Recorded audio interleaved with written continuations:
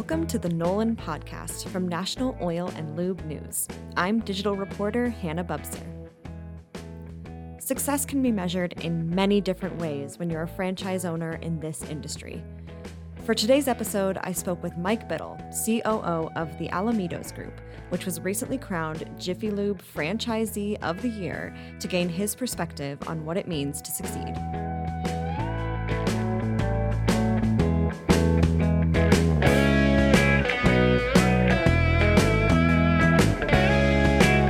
All right, so just to start, how about you give me your elevator pitch on the Alamitos Group? What do you want people to know about you?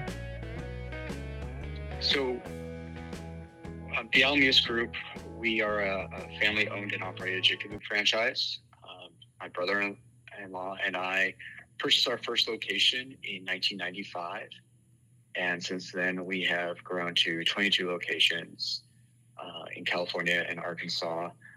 We have recently added another partner in Arkansas, which has been real exciting for us, and really have focused on steady growth throughout the last almost 27 years, and really had a great time developing the business in that period. So the Alamitos Group recently won Jiffy Lube Franchisee of the Year. What, in your opinion, would you list as your group's qualifying factors for winning that title? What really makes you think you kind of stood out? Well, and it's obviously I didn't choose it, that title, but we are certainly very honored to have been named Franchisee of the Year for Jiffy Lube. I think there probably was a few things that helped us earn that honor. Over the last several years, we have worked really hard to increase our guest counts and sales year over year, especially with some of our newer services that Jiffy Lube offers. We built a brand new training center specifically designed to train brake fluid exchange, brake replacement, and spark plug replacement. We were fortunate enough to have a designated or a secondary building at one of our locations that we could convert into that training room. And built just a really cool table that our trainees can hands-on practice those services, which is great. We have a designated area manager responsible for overseeing the training and execution of those services. We have developed a really thorough career development path that our team members follow from their first day with our group and then through their first year and then beyond. And not only do they learn specifics about performing the various services we offer, but the training plan also includes training on customer service, scheduling, inventory, other management functions. Our career development plan also includes a leadership development program for our service center managers and assistant managers, which is a program that uses Jiffy Lube International's management training as a foundation. And then we further built up on that by integrating battlefield leadership principles that were taught by Jocko Willink and Leif Babin in their books Extreme Ownership and Dichotomy of Leadership. So our goal is not only to develop really strong managers who can think on their feet, that we don't have to micromanage, but really to develop leaders that we can give a strategic objective for, and they can execute on that. And then also really just to reinforce these principles that are going to help them in other parts of their lives. These same principles I use personally in with my kids and other relationships I have, and it's just made me think a more sort of productive human. As far as other things that may have qualified to us to have that honor, I think by focusing on those employee resources, those resources on those employees has led to better customer service scores. Our online reputation has gotten better over the years, and we have also grown our year-over-year guest count and sales. In addition to our focus on team members and company culture, we've grown from 14 to 22 locations in the last year. which this included 4 locations that are new to the Jiffy Lube system. And lastly, we are a really strong believer in giving back to the Jiffy Lube system. We've worked with JLI to test new services. We've participated in JLI and Jiffy Lube Association of Franchisee committees. We share best practices with franchisee in franchisee meetings and worked through some of our programs with other franchisees and kind of walked them through that training center and showed them kind of what we're doing right now. I've been helped by so many amazing franchisees and operators over the years, and so paying forward their generosity has been really important to me over the last 2 or 3 years or so. And looking back on this past year in particular, what do you think have been some of the most challenging factors as a franchisee? Well, I don't know if you can, limit those challenges to 1 year. I'd almost spread them out over 2, but definitely I think 2021 and 2020 were probably some of the hardest years that most business owners have ever been through. For us within our group, by far, 2021 was the hardest year ever since we started business. Dealing with the mask requirements in California, working our way through the pandemic, and most of all, trying to keep our store staffed with qualified and service-oriented team members has been a massive challenge. We worked through all of these challenges while taking over 8 locations in a different state. In addition to that, we've had challenges with getting various supplies, including oil and oil filters. And finally, as I think all quick lube operators are seeing right now, the current situation with gas prices has reduced the average miles driven and therefore decreased our guest counts. So that's kind of, a little over the last year, but those are major challenges that I think we're dealing with and almost every other operator around the country that I talk to. So how do you think the Alamitos Group has stepped up to these challenges? So we faced the challenges in a few different ways. I mean, first off, just dealing with the pandemic and some of the staffing issues.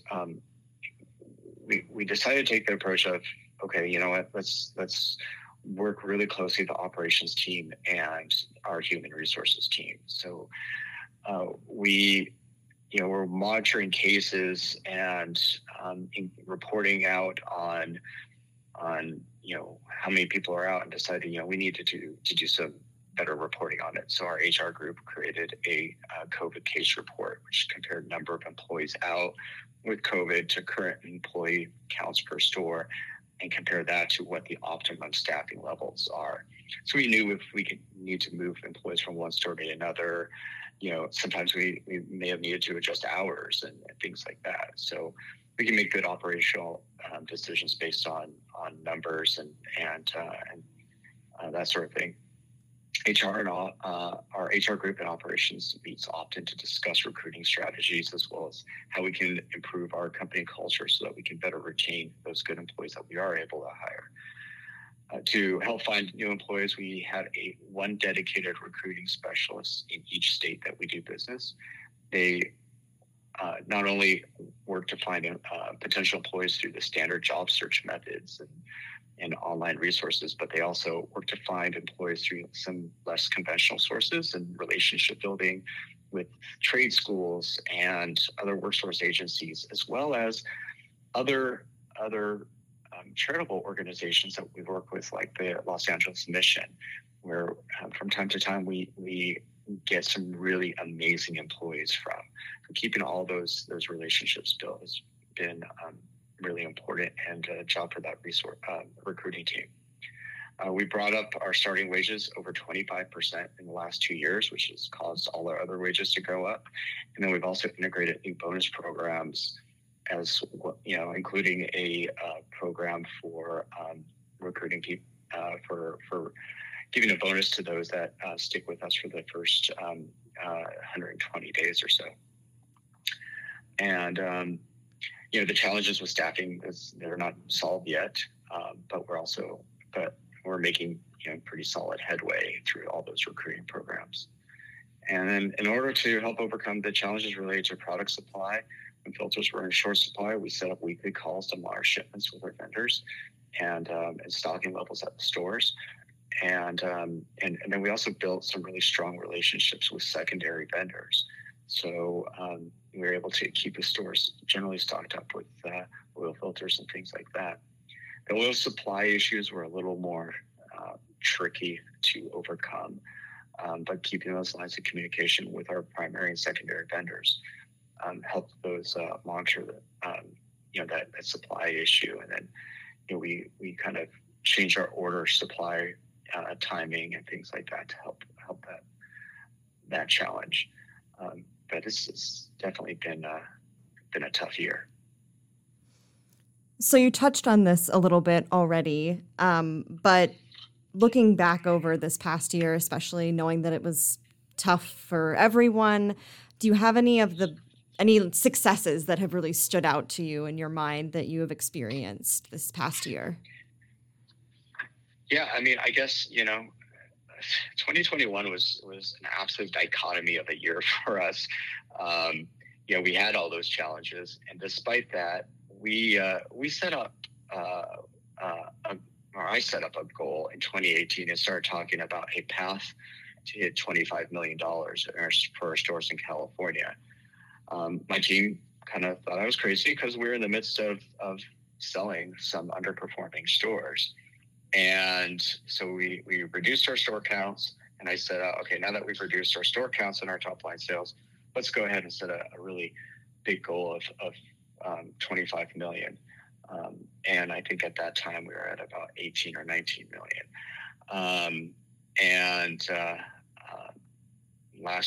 2020, we weren't there yet.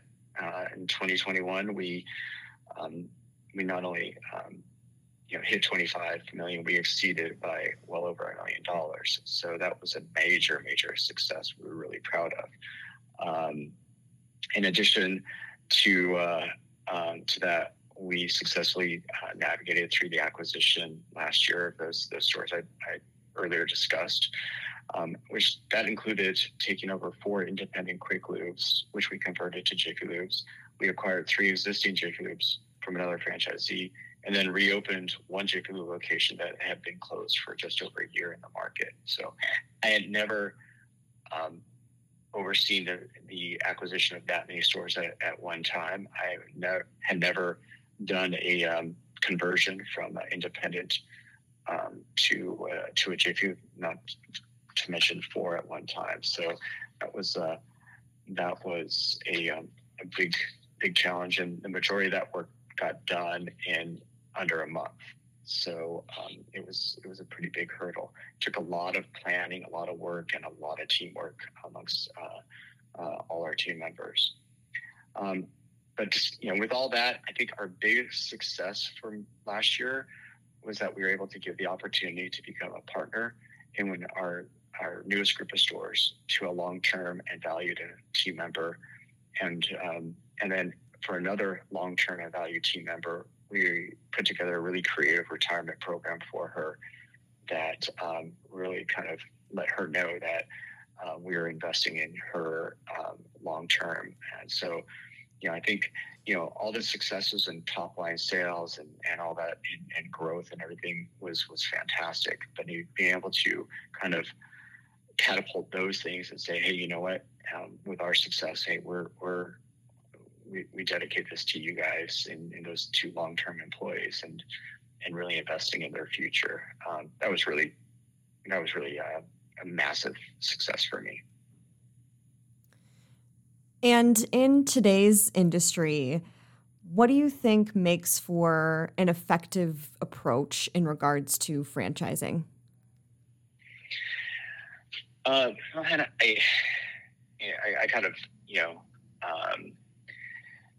would take this under like a multi-unit franchisee. I guess it's probably true for any franchisee, but especially true for a multi-unit franchisee to be successful.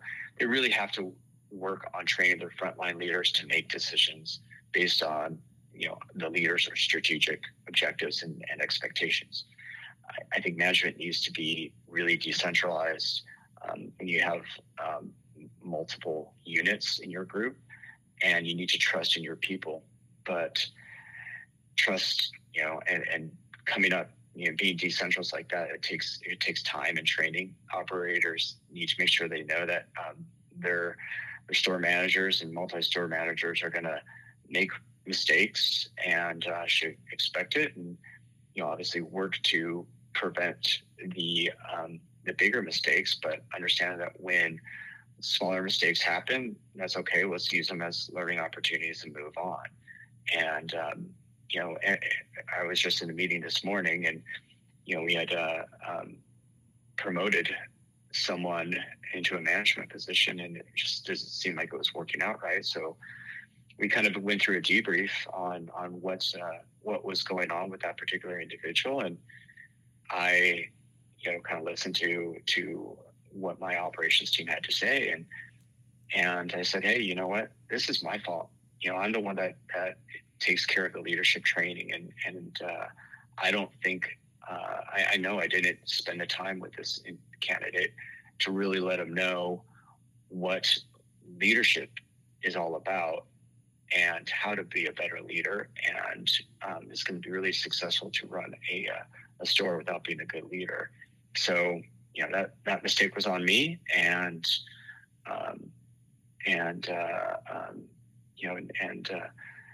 then my team sort of then ends up arguing that on who's taking accountability for this person's lack of success in their position. But that's just kind of is the culture that we have in this in our business, and I think that just goes back to that leadership training, being decentralized, and really looking at when mistakes happen, how we learn from them. The other thing I would say is, in today's business environment, operators really need to be extremely adaptive and agile. They need to be able to change course as the business environment changes, and they need to be able to test new ideas. I think, the last 2 years have really proved to us that you really got to be able to think through problems, and take iterative steps to make changes. But then when things don't work out, be able to go in a different direction fairly quickly. And I think we've gotten pretty decent at that over the last couple of years.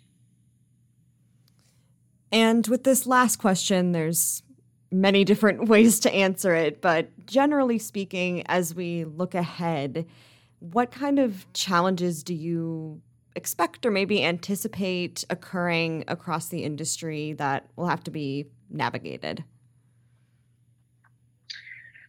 Well, I guess you could look at it in the near term and the long term. And I think in the near term, I think the economy and the increased gas prices are our biggest challenge right now. Consumers are not driving as much. They have limited budgets to spend on servicing their vehicles. So we need to make sure that we explain services that might be of most important to their vehicle safety, as well as keeping it on the road in good operating condition for a longer period of time, and help them make decisions on how to best maintain their vehicle. If they have a transmission service that is recommended at 150,000 miles and they have 160,000 miles, make sure they're aware of it. But if they don't have the money, they don't have the money, and we need to understand that and say, well, you know what, right now maybe your best purchase decision might be for tires, because the tread depth is really low, and it's a safety issue. And so even though that transmission is important, if you've got to make a decision on this, then let's keep you and your passengers safe, and helping customers make good decisions about the care of their vehicle. On the upside, with economic challenges, our industry usually can fare it pretty well. We'll likely see people not purchasing new cars over the next couple of years, and trying to find ways to extend the life of their current vehicles. But that being said, with gas prices being so high, people definitely have limited budgets to spend when it costs around $100 to fill up a gas tank or more. So it's definitely going to be something crazy over the next year or two until this issue comes to fruition. In the long term, I think the changes in mobility are really going to change our business. We've got electric vehicles, and that growth is happening, pretty massively, especially here in California. You've got ride sharing, alternative car ownerships. Those other things are challenges that we will need to work on overcoming over the next several years. So I think, it's going to be a matter of testing new ideas, building relationships with rideshare companies. And I think operators really need to work together to share best practices. We need to learn from one another and really be adaptive in how we handle our business. And, by doing those things, I think effectively, I think good operators are going to really thrive over the next 20 to 30 years. All right. And is there anything else that you would like to add or expand on? I think we've covered a lot, but Hanna, thank you so much for the opportunity today. It's really fun, kind of thinking about the business and what my group has done right over the last year or two. It's really fun speaking with you about those things and the business today and the business in the future. I was really proud to be named Jiffy Lube Franchisee of the Year for 2021. And mostly because there's so many great operators in our system. And I've learned from so many of them and learned to kind of take their ideas and thoughts and suggestions and work them into pliable plans for us. And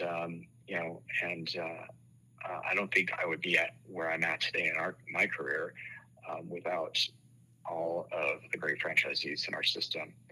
I also feel so fortunate to have an amazing team, both with my operations team as well as our support center, that have been able to talk through and take some of my crazy ideas and build them into really strong working plans. Over the next few years, I think we're going to see more challenges, and it's going to be tough, but I think we'll continue to grow the business and continue to help our guests keep their cars on the road for many, many miles to come. Thanks for listening to the Nolan Podcast. Subscribe to us wherever you listen, visit us online at nolan.net, and follow us on social media for more. I'm Digital Reporter Hanna Bubser. Have a good one.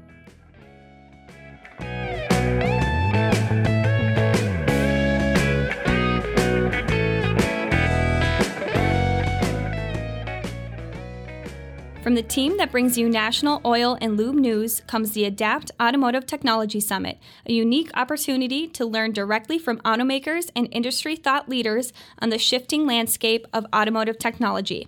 Held September 24th through 25th in Arlington, Texas, Adapt will feature leading voices within the industry discussing how shop owners like you can be prepared to handle the most progressive technology trends disrupting the industry. Register for Adapt today. Use code PODCAST at adaptsummit.com for $400 off.